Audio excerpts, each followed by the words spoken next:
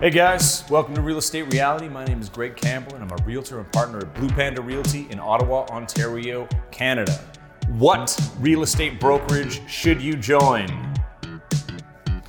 Obviously, this question is directed towards anyone getting in the business, but I feel it's something that even the general public should know about in more depth so they understand how and why this happens. There are so many different models out there that it can be difficult for a new agent to choose where they want to go. We have big brands like Remax, Century 21, Coldwell Banker, Royal LePage in Canada, and then we have more boutique style brands like our brokerage, Blue Panda Realty, PSR, M Realty, VPG, and a lot of smaller firms with only a few agents. Before I go any further, my suggestion is to always go with vibe and support over bottom lines. If you only care about how much money you may be saving somewhere, it can lead you to wanting to make a switch sooner than you think. Just make sure you take the time to weigh all options before making a decision. Look around and talk to as many realtors and brokers as you can. Now, the first thing you need to know is that in order to offer you certain quality tools to help you with a career in real estate, a brokerage needs to make money.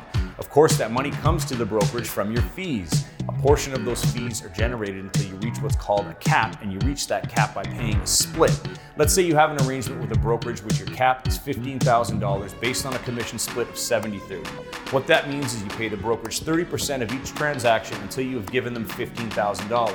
Keep in mind, you may or may not reach that cap based on your productivity. If you don't reach it, then you don't have to pay the difference. But if you do reach it, in many circumstances, you keep 100% of your commission after that. But don't think it's over there. In most scenarios, you will also pay a transaction fee, potentially a desk fee, or other brokerage fees.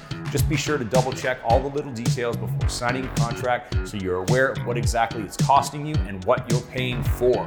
Now, all brokerages have different ways of helping their agents. Some offer more traditional services and some offer a modern approach. Where you go really depends on what you're looking for. Do you want your own office or will you work from home? Do you need a lot of support or is this part-time and you just want to learn as you go? Is technology a major concern for you? Are you interested in joining a team or would you prefer working alone? Let's get into that one a bit. If you're really committed to going all into real estate, it's good to consider the option of a team. Teams generally have the proper tools, education, training, and leads to get you started for at least your first year.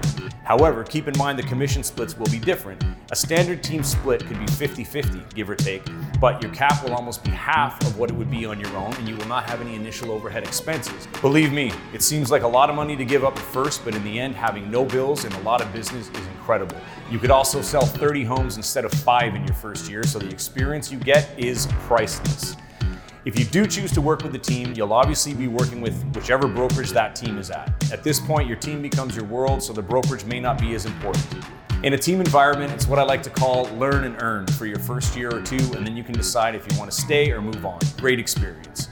There are a lot of options and a lot of possibilities. The best advice I can give is that you align yourself with people who've been doing this for a while, dive right in, and grow into a great agent. It doesn't happen overnight, so having a great support system is a must. That's it for today. If you have any questions or comments or would like to join my community, you can text the house icon to me at 343-308-9244. Remember to like, share, comment, subscribe, and please head over to the Ottawa Real Estate Podcast, where me and my friends Paul and Dave talk about real estate in Ottawa weekly. Until we meet again.